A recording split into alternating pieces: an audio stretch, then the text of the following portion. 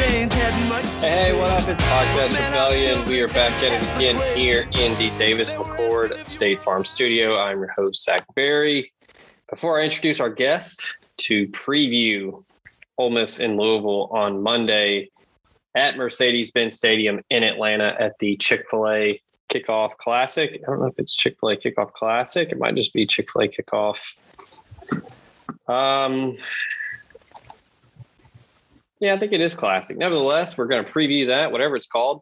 But like we always do before we start the show, I want to remind you of Davis McCord and the great folks at State Farm. They're your one-stop shop in Tennessee and Mississippi for the service you deserve at the price you want. Stop looking around. Give Davis and the folks at State Farm a call at 901-755-6110.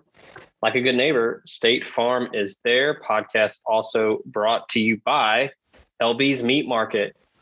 The inaugural sponsor of this year's show. You've been hearing about them for some time now, but if you act now and you show up and see Greg and the folks over there at LB's and you tell them that Red Cup sent you, you tell them you listened to the preview show for the Louisville game, you tell them that you read Red Cup Rebellion, any of that, you can get a 16-ounce prime strip for $15 and a pack of sausage for $5. It's the Podcast Rebellion perk.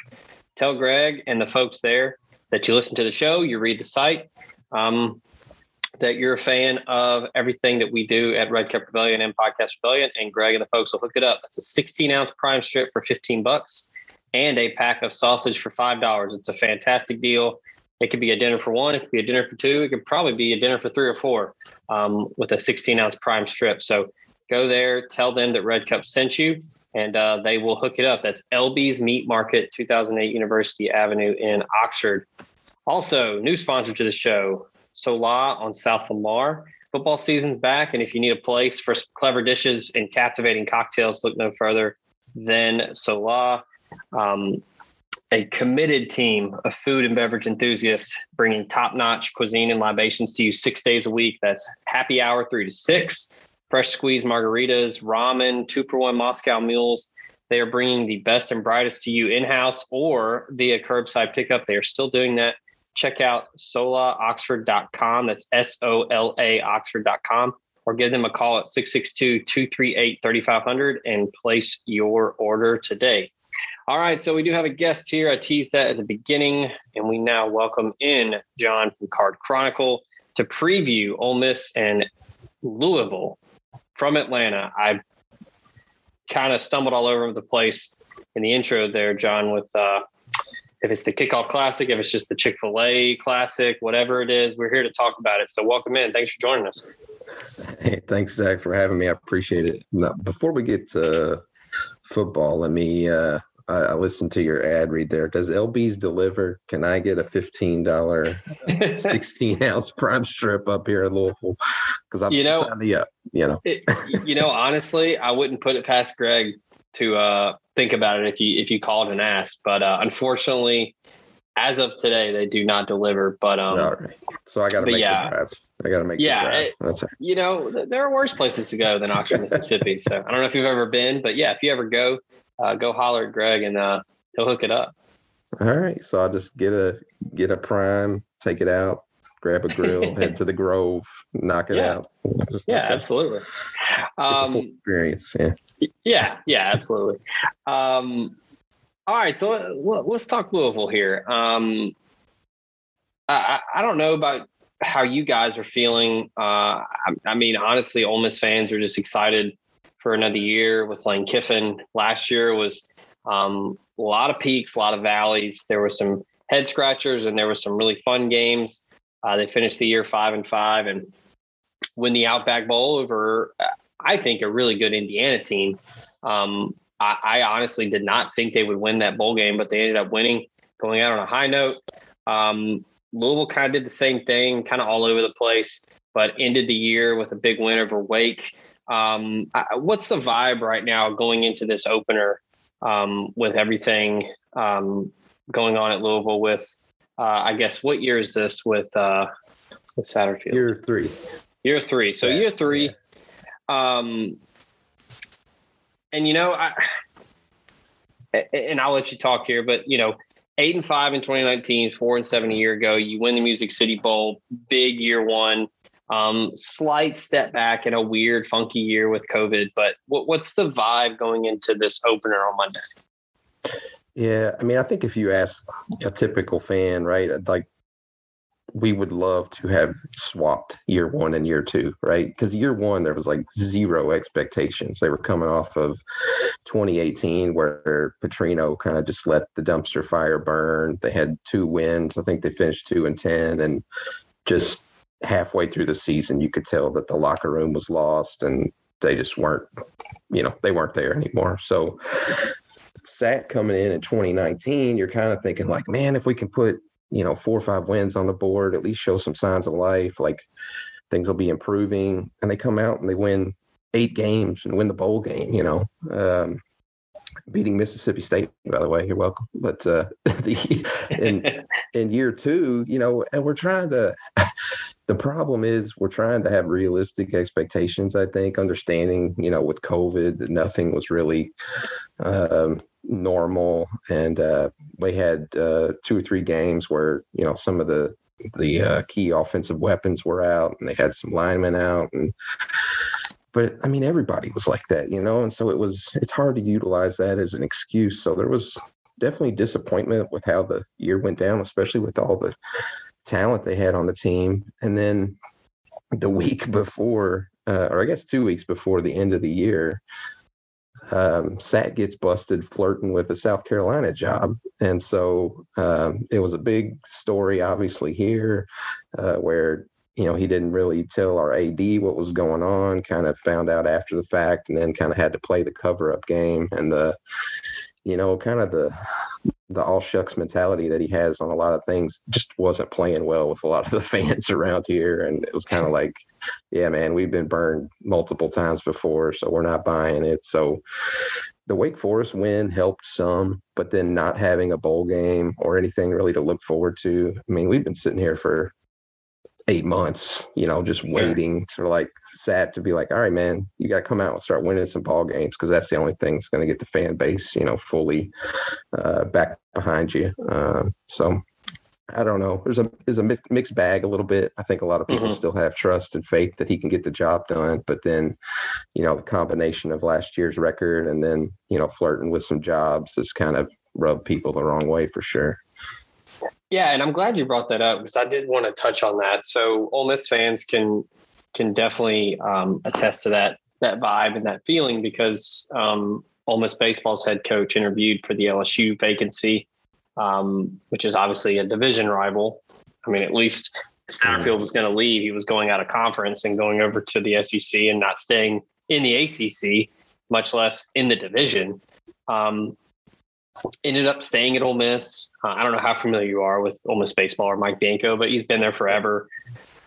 Yeah, Ole Miss people, say thank you for that, because the rumor was that Dan McDonald from Louisville was likely a prime candidate at Ole Miss if he did leave, and so that would not have been fun either. So I appreciate it. I would say, I hate we couldn't take him off your hands, because I would have loved that.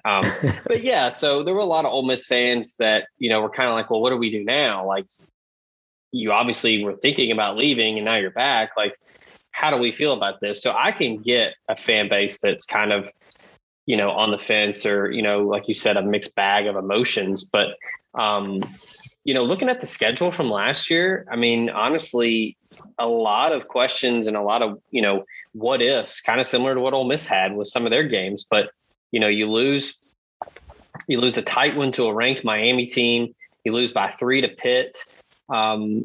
Really fight tooth and nail in a defensive battle against a top 5 Notre Dame and lose. Beat up on Florida State. And then, there's a couple head scratchers in there. Poor showing against UVA, but Malik Cunningham really did it, everything that he could to possibly win that one. But yeah, I mean, what's, such a great year one, and you take a step back in year two with COVID and how it was just such a weird, bizarre year. But with so many close games, I mean, what's the feel of this team coming into 2021? I saw that Bill C has them in his SP plus projections in his overall rankings right now for 2021 for the preseason. Louisville's at 42nd, 18th in offense and 95th in defense. So what's kind of the vibe right now on the team as a whole? Yeah, I mean, last year was brutal because there was, like you mentioned, I mean, just so many games they were winnable that you felt like they kind of just gave away. I think last year they had 4 games they were within like 10 points or less, and they were 0-4. And I think in those games, along with the big story for the whole season, kind of comes down to turnovers. I mean, they were atrocious. They could not hold on to the football. And I mean, around here, it just became a running joke of like, oh, what's this team's problem? And it was turnovers. I mean, I think in those 4 games that they lost that were real close, they were like -6 in the turnover margin, and had given up like 20, 23 points just off the turnovers. So, I mean, it was bad. I think they were next to last in the country with 24 turnovers last year. And it wasn't even, I mean, there was some fluky stuff, some unlucky stuff. I mean, but they had opportunities. They had backs in the backfield taking a, outside zone run, and they just dropped the ball, like nobody around. And it's like, fumble the exchange, simple stuff. And so it was very frustrating. And so this entire off season, it's kind of been like, well, if they can fix that, we should be in pretty good spot. I think people are still excited about the offense. I mean, Satterfield's proved that he can put up some numbers. I still have concerns. They lost Tutu Atwell to the NFL, who's now with the Rams. They lost Des Fitzpatrick, another wideout, to the NFL, the Titans. They lost Javian Hawkins out of the backfield, who I think now just got picked up with the Titans last week.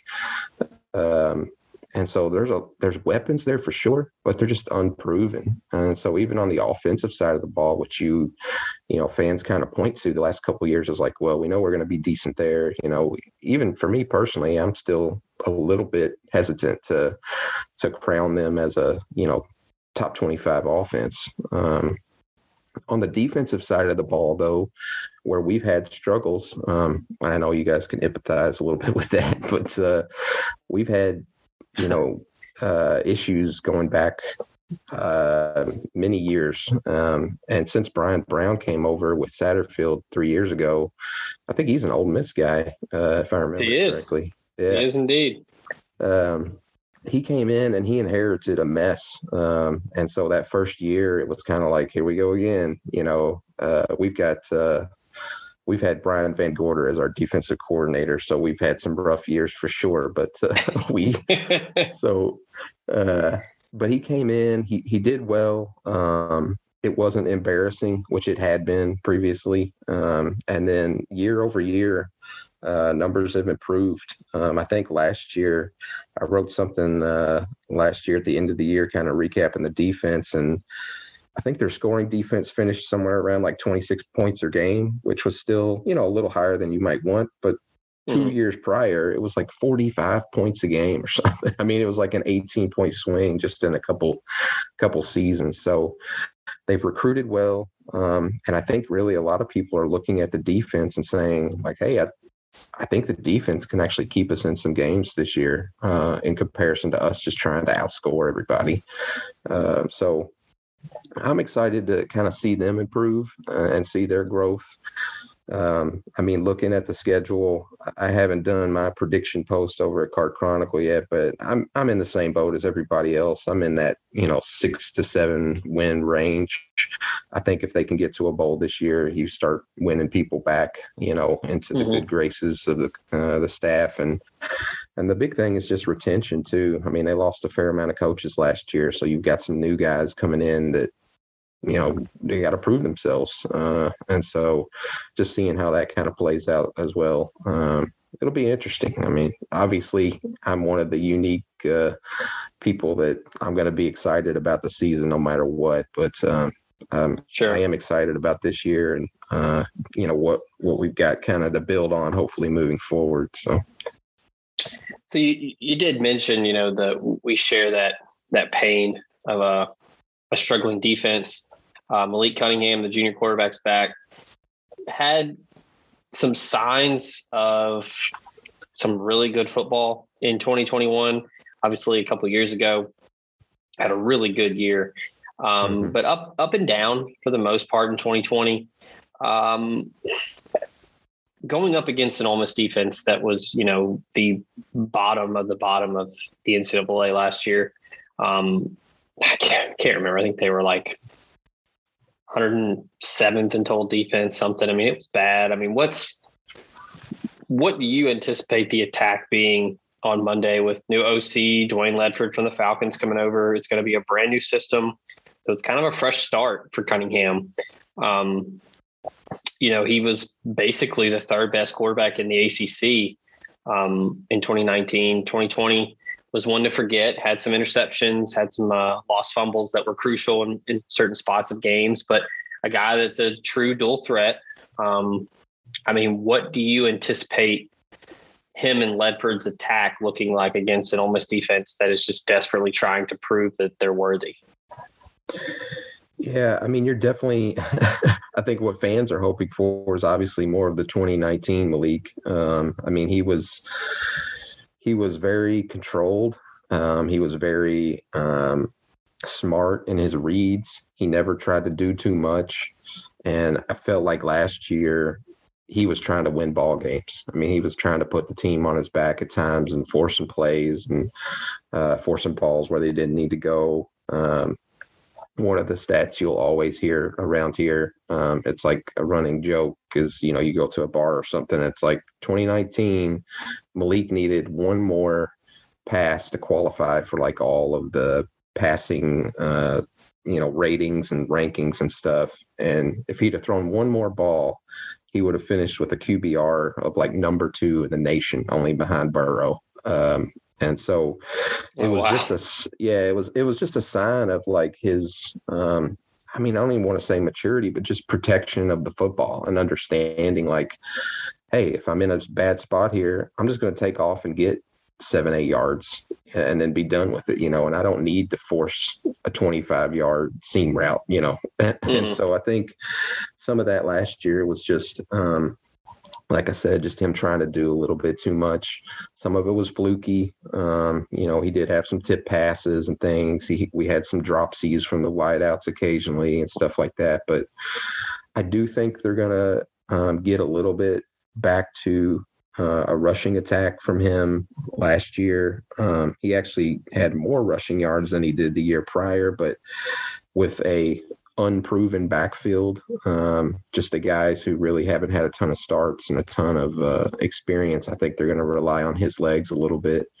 And his group of wideouts, I think the 3 projected starters have like 5 total starts between the 3 of them this year. So guys that have been in the system, guys that should know what they're doing, but now the spotlight's on them. So we're still waiting to see, kind of like you guys, who's going to step up and be that number 1 option. So with, a back and some wideouts that are, quote unquote unproven, I think those first few games, at least, they're going to have him kind of trying to carry the load for us and see who's willing to step up on that side of the ball. Yeah, I was going to ask you, who do you anticipate being that go-to option? Because you talked about Atwell and Fitzpatrick leaving, and I saw a stat that was pretty staggering, that 60% of the receiving yards and half of their 20 touchdowns. That right there is an incredible number to have to replace. Ole Miss is in that same boat with losing Elijah Moore to the NFL and Kenny Yeboah. Who are some guys that Ole Miss fans should know going into Monday's game? Who are some names to know when they line up on offense to keep an eye on? Yeah, I think I was doing a Q&A with one man to beat over there that'll probably go up on your site later this week, I guess. But I mentioned to him, I'm a card carrying member of the Marshawn Ford fan club. He's a tight end by name, but they throw him in the H-back slot. And he's just turned into a huge offensive weapon the last couple of years, especially when they're down in the red zone. I think he had, I don't want to get it mixed up. I think last year he ended up with like 6 touchdowns, and the year before he had 7. So he was like number 1 or number 2 for tight ends in the ACC as far as touchdown receptions.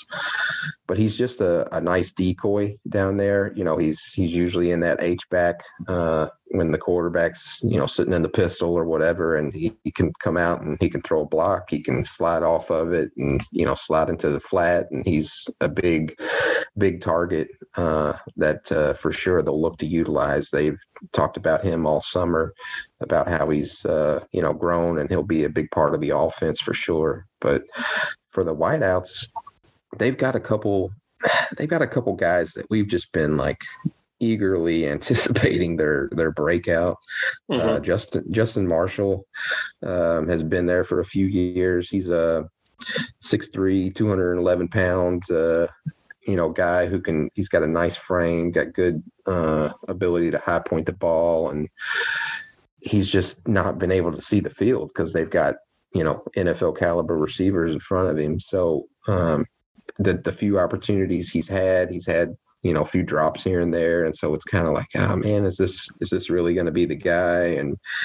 And so there's a little bit of back and forth between him, and then there's a local kid, Jordan Watkins, who also has some high hopes this year that he kind of steps up into one of those roles too. But I think if you ask the casual fan who just likes, small, fast guys like a Tutu Atwell or something, we've got Braden Smith, Josh Johnson, and even Amari Huggins-Bruce. There's 2-3 guys there that, and actually I forgot Tyler Harrell, who's ridiculously fast. I think it was like a hand clocked, 4.2 or something over the summer, 40 times. So, wow. Yeah, super speedy. So they've got some guys that absolutely they're not going to slide in and replace what we got out of Tutu, but they're going to utilize them in the same way that they use Tutu. Just, short passes in the flat. They'll run their little semi jet sweep that they run just to try to, stretch the defense. And so they've got some guys. If I had to narrow it down to one, I'm really pointing back at my first pick there, I guess, with Justin Marshall, just hoping he kind of emerges as the big guy that we can make some plays downfield and spread the defense out, threaten a little bit beyond 15, 20 yards. All right. Well, we covered it offensively. We're going to talk defense. We already mentioned former Ole Miss Rebel Brian Brown, who's the defensive coordinator. We're going to take our break, though. When we come back, we're going to talk more with John from Card Chronicle about Louisville Ole Miss on Monday. So hang tight. We'll be right back.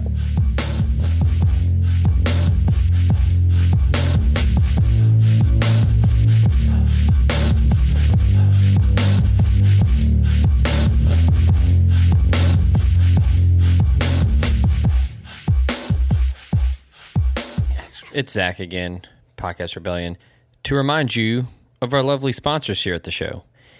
If you like New Orleans-inspired cuisine, go see Kelly English and the good folks in Memphis at Second Line or Restaurant Iris for some fantastic food and cocktails. You can also travel down to the coast to Magnolia House in Biloxi at Harrah's Gulf Coast.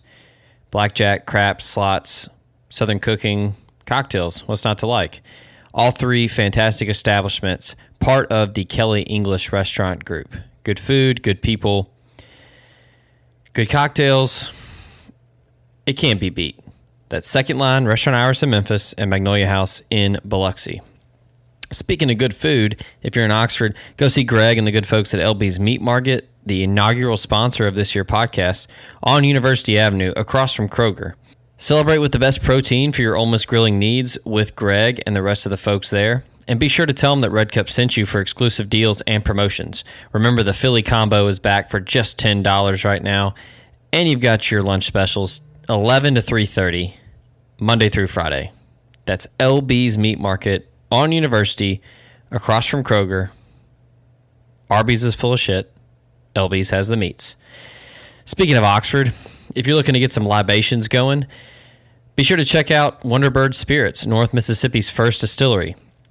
It's a quick little 8-minute drive south of Oxford on Old Taylor Road, and it's the only spot in the Magnolia State for a true grain-to-glass gin experience. The space is fantastic. Chan and the rest of the guys there are doing some fantastic stuff. Go there, get a tour, do a tasting, or you could do both. Inquire about maybe renting it out for a private event, maybe a anniversary, a wedding reception, a rehearsal dinner, something. The place is amazing. That's Wonderbird Spirits, North Mississippi's first distillery in Taylor, Mississippi. And be sure to follow them on Instagram for all their latest updates and comings and goings there at Wonderbird. Speaking of libations, if you're in Memphis and you're looking to stock the cooler this year, Old Dominick on South Front Street is your place to go. Just like Wonderbird, you can go there for a tasting, for a tour, or both. And be sure to check out their rooftop bar, which is super awesome, has some great views of downtown Memphis, of the Mississippi River. You can try their Huling Station High Rye Bourbon, the Memphis Toddy, the Memphis Vodka, or the new Honey Bell Vodka. You can get it all there or at your local package store. So celebrate with that Huling Station bourbon, a very small batch high rye bourbon by the folks at Old Dominick. It's a bold classic whiskey with notes of stone fruit, dark cherry, just the right amount of spice, and heritage that dates back to 1866. You can enjoy it neat or even in your favorite cocktail like an old-fashioned.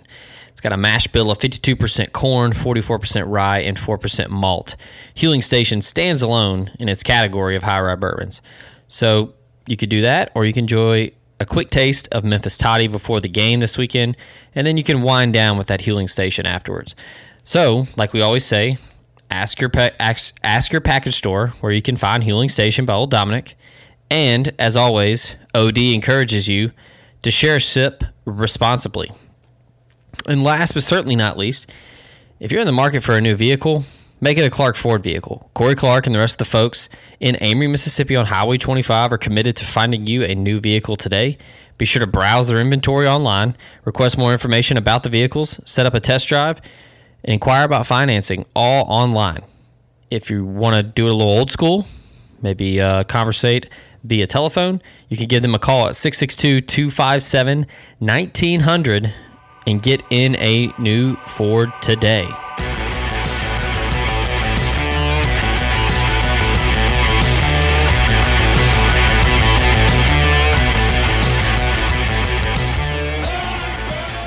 And we are back here on Podcast Rebellion, previewing Ole Miss and Louisville Monday evening, Atlanta Mercedes-Benz Stadium. John here from Card Chronicle. All right, we've talked enough offense. Let's roll over to defense now. We already talked about former Ole Miss Rebel Brian Brown. He is I guess I would say a fan favorite. One of our co-hosts of the show is actually from the same hometown as Brian Brown. Proud Corinth Warrior, as Ben would say. He came over with a lot of hype, things that he did at App State. They were, top 10, top 15 in the country in total defense and a lot of the metrics, SP plus analytics. I think a lot of Ole Miss fans were clamoring for him to get the DC role in Oxford, but he's in Louisville. He's with the Cardinals. I was kind of going through looking at some of the old archives and some of the old statistics, and I saw, for the first time in 4 seasons, Louisville was in the top half of the ACC in total defense. Cardinals were the only ACC defensive unit to limit opponents to fewer than 200 yards passing per game. So I guess Brian Brown was brought in to try to improve the run defense. They were really good at that in Boone when he was at App State. Like I said earlier in the show, they're kind of in that same boat with Ole Miss where they're really trying to rebound and trying to build some depth and to improve on a 2020 that was one that I think if you ask Brian Brown, he would love to forget it. But so what's the vibe defensively? How do you think they're going to try to slow down Matt Corral and this Lane Kiffin, Jeff Lebby offense? Yeah, no, I would say I think for the most part, fans have kind of come to the realization that, what Brown inherited was it was not fair to really, make quick judgments on what was happening even in that first season. I mean, One, because they changed their defensive scheme. I mean, they were running a 4-3 or, some type of it previously, and now they went to a 3-4, and they really didn't have the bodies on the roster that kind of fit what they needed to do. And so Brown was trying to kind of, make things work as best he could. But you're going to be shocked at this, but Petrino kind of screwed us.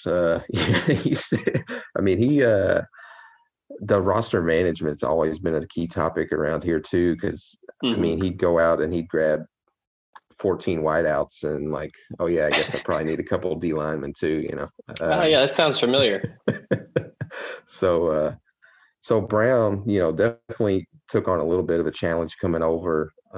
19 was a little rough, but like I said before, we've seen improvement the last couple of years, and so now with their recruiting, they've actually got some bodies in place on that front, on the line there that I personally think are solid options, and they've actually got legitimate DNs, and they've got 2-3 options for legitimate tackles in the middle that they really haven't had previously.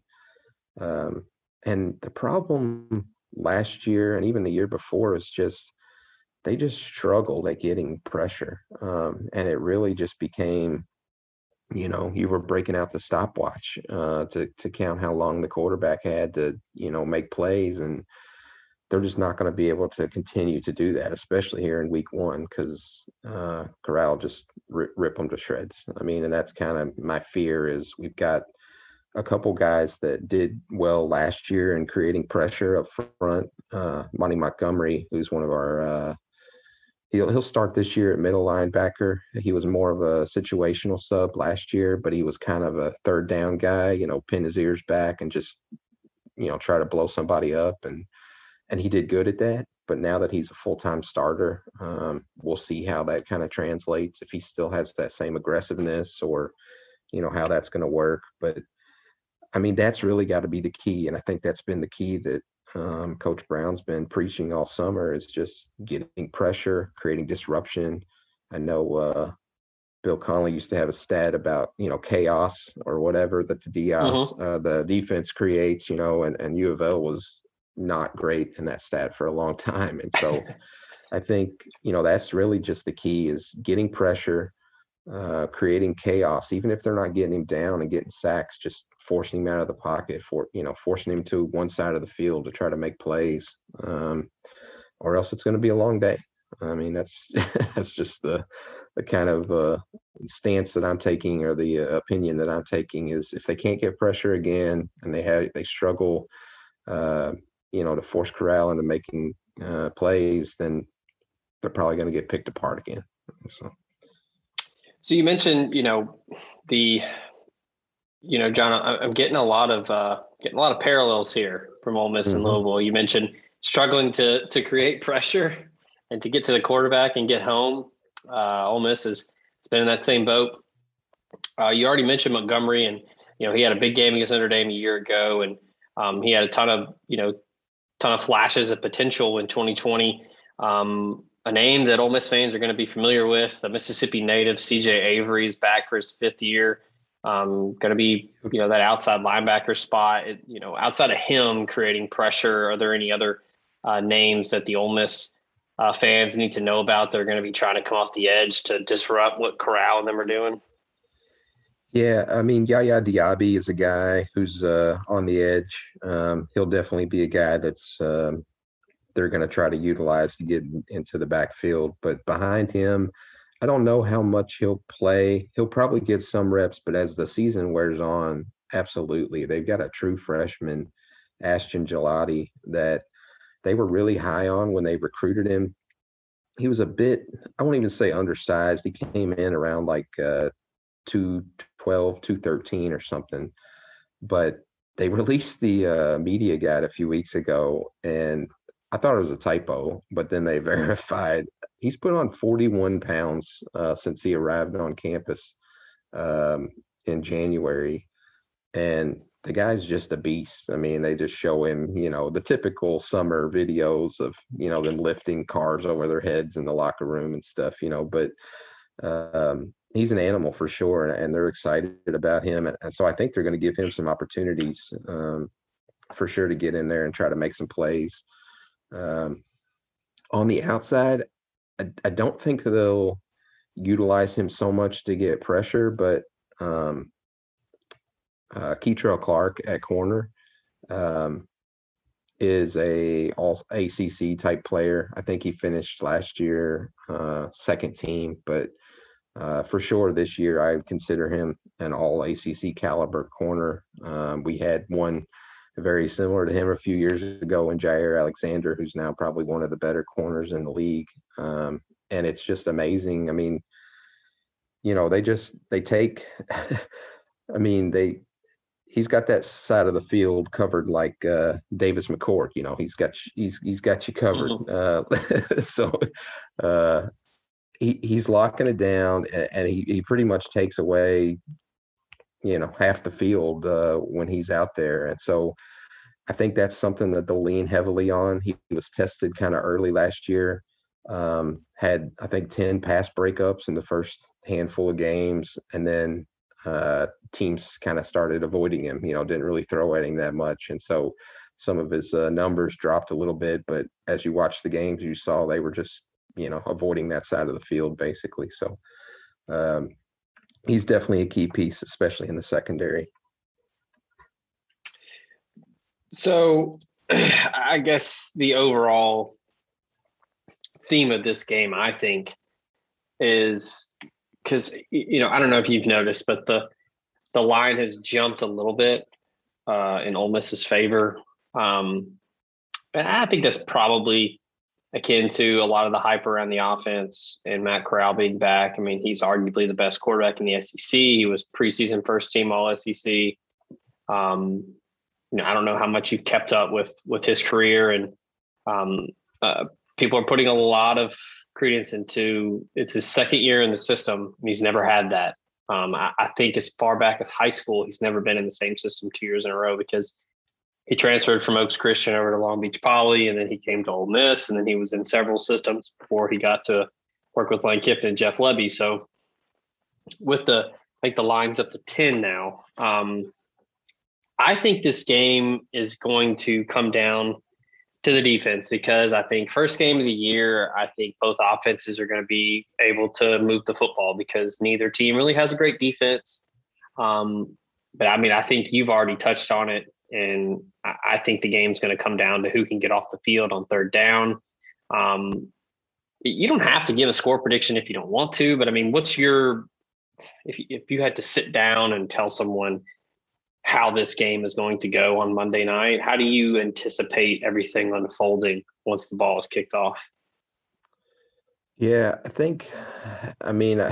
thought about that a little bit this week doing the Q&A with you guys. And I think, part of it, I have the fear that Ole Miss coming out, and like you said, having some of that continuity. I know they're replacing a couple guys as well, but just the continuity of having the same coordinator, having Corral back, I think they're going to strike quick early. And I think U of L, they've shown in the past that sometimes they take a little bit to get going. And so my concern is, we look up and it's 14-0, 17-0, and it's all of a sudden we're trying to claw back in. Now with the Mississippi defense, maybe we can claw back in, right? But it's like you said, it's going to come down to our defense, getting stops as well.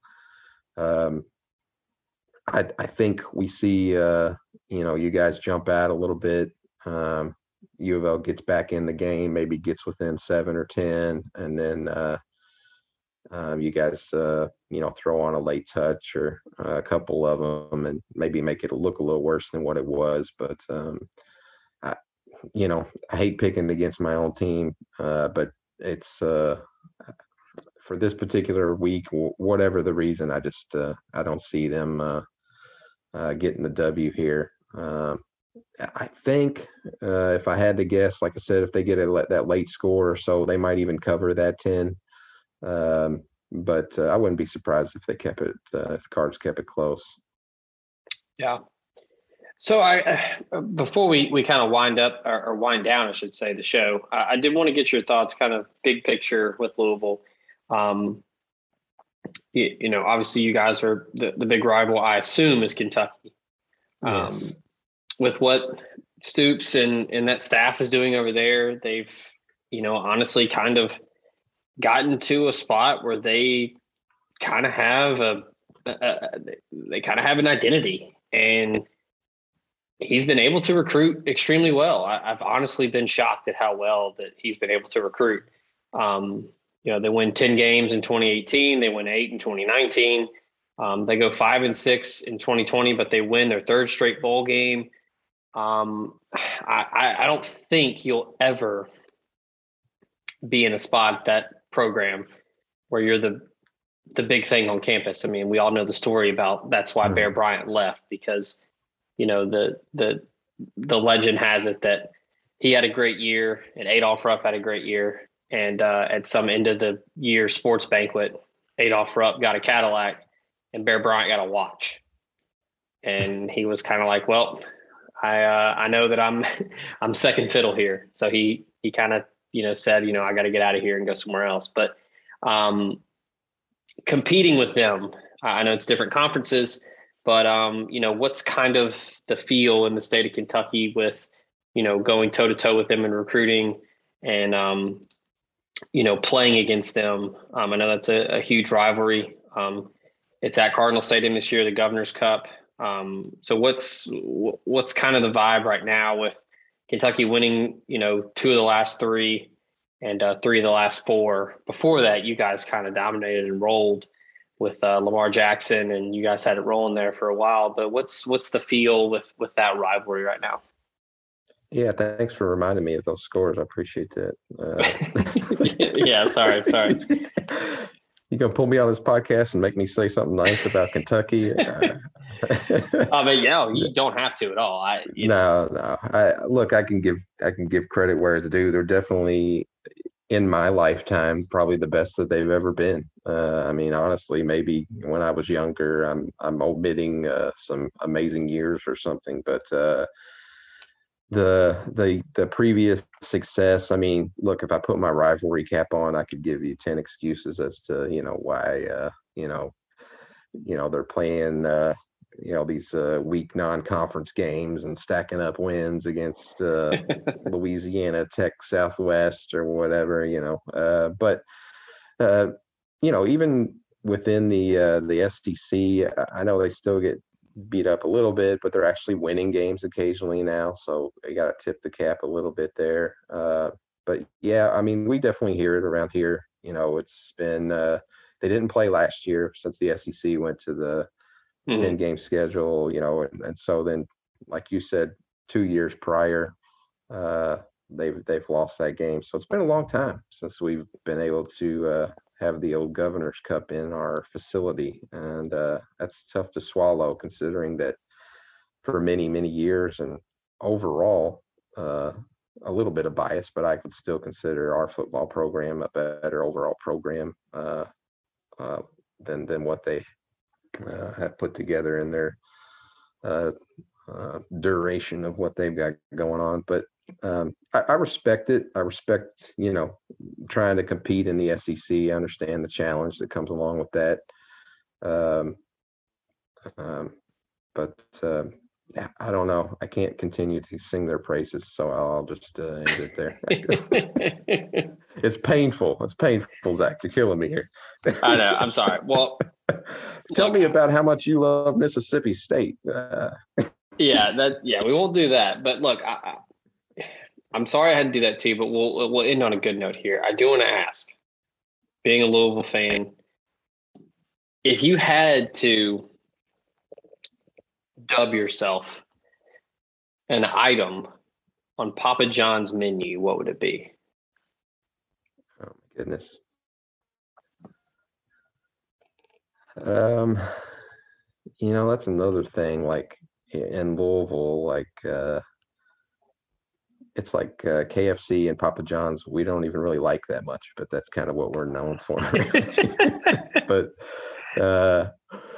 now, if I had to pick something on Papa John's menu. I mean, anything worse than know. talking good about Kentucky would me being, asking you to say something nice about John, Schnatter. I mean, he sucks. He's terrible. Let's get the Camaro and or whatever. I mean, I'll help you out here because I pulled it up. I mean, would you consider yourself a Shaq-a-Roni XL pizza, or would you, maybe say you're maybe one of the Papadias? I've heard good things actually about the Papadilla. Haven't had one, but I've heard they're good. They still got like the garlic knots or whatever over there. I mean, maybe that's me. I'm a little got some jalapeno popper rolls. Yeah, there you go. Maybe a little kick to you. Spice up your night. A classic side that's got a little juice to it. Yeah. Yeah. How about a like a honey barbecue wing? Because they're really not that great, but they sound good. So that's kind of like me. Right? Not all that great, but sounds pretty good. Yeah, can never go wrong with a wing. That is a tried and true classic. All right, so I've made you talk about Kentucky and Papa John's. So I'm sorry that I will no longer make you talk about things that you do not like. But let me John, ask you this. Okay, go ahead. I was going to say I'll put you in a spot maybe. So I grew up as a watching a lot of Tennessee football. My dad was a UT grad, and so we watched a lot of games, and obviously we're excited about the championship in '98, and then you guys took Cutcliffe after that, right? But where I was going was, is there still pain with the Peyton kind of spurring the Rebels? So there's never been any kind of animosity. I don't think. I mean, sure, you have Ole Miss fans that are mad at him and say that he didn't go to Ole Miss like his dad. But the story goes when Peyton was coming out of Isidore Newman and was going through his recruitment, Ole Miss was on probation with the NCAA. And this is not sourced. I haven't asked Archie. I haven't talked to Peyton. But the story goes that Archie was like, "Look, Peyton, you don't have to go play where I played. They're on probation. You're not going to be able to go to a bowl game. You're not going to be able to compete for championships. You can go wherever you want to go." And so that was kind of where he was like, okay, like I'll look at my options. Because I don't know, maybe Peyton would have gone to Ole Miss if they weren't on probation. Maybe he would have gone if, the off chance that Archie doesn't say that. Again, I don't know if he did say that, but I've never had any ill will towards Peyton. I mean, I can't blame the guy for not going somewhere when they're on probation and they can't recruit, they can't play in the postseason. So yeah, I don't think most level-headed Ole Miss fans are probably in that same boat where they're just like, yeah, it just didn't line up, wasn't in the cards. So the Ole Miss program would probably look a lot different if Peyton had chosen to go to Ole Miss, obviously, because he had a ton of success at Tennessee. But yeah, I never really had any problem with that. I get it. Yeah. I was just always curious. Yeah, I mean that's always been kind of the funny thing was just how big of a legend Peyton is, and Hall of Famer, won Super Bowls, and then when he was at Tennessee, right when he leaves, they go and win a national title. So they always kind of have that to kind of stab him with, like, hey, you never won the big one. So shout out to T. Martin for doing that. T. Martin, that's right. Peerless Price. That's right. Yeah. Well, John, we can't thank you enough for joining us and helping us preview Ole Miss and Louisville on Monday. Before I let you go, tell the folks where they can read your stuff and where they can get all of their Louisville news leading up to Monday's game. Yeah, for sure. Cardchronicle.com, part of the SB Nation network. And I'm under Cardinal Strong over there. So I do 100 days till kickoff countdown, highlighting all the guys on the roster. So certainly you can jump in there if you want to learn more about each individual player. And then throughout the season, we do some Q&As with the weekly opponents. And so we got one coming up with you guys. One man to beat and myself got together and did some stuff. So we should have a little back and forth there. But if you really feel like it, I guess Cardinal Strong on Twitter as well. Usually just post about U of L stuff. So if you're not really interested in hearing about U of L, I don't know if it's a great follow, but if you want to pound that follow button for 1 week, then sure, go right ahead. Yeah, so. Absolutely. Or if you just need to know, the comings and goings of Dan McDonnell over there, and that's right. Whenever on his way to another, got a College World Series in our future. I can feel it. I don't doubt that, John. I'm sure you guys will get there again. Well, again, we can't thank you enough. This has been fun. Thanks to John. Thanks to Card Chronicle. And again, thanks to all of our sponsors. Thanks to LB's Meat Market, Sola on South Lamar, and Davis McCord State Farm. So with that, thank you for listening. Thanks to John. And look, we'll be back with another episode this week. The Legal Gambling Council will be back to preview week 1. We came out of the gate strong, had a good week 0 with our picks. So we'll be back. We'll have a full slate of games to be degenerates on and gamble. So tune in for that coming to you. I believe it'll be out Wednesday. So make sure to get all your picks in. And we'll talk to you then. So for John over there, I'm Zach. This has been Podcast Rebellion. Thanks for listening. We out.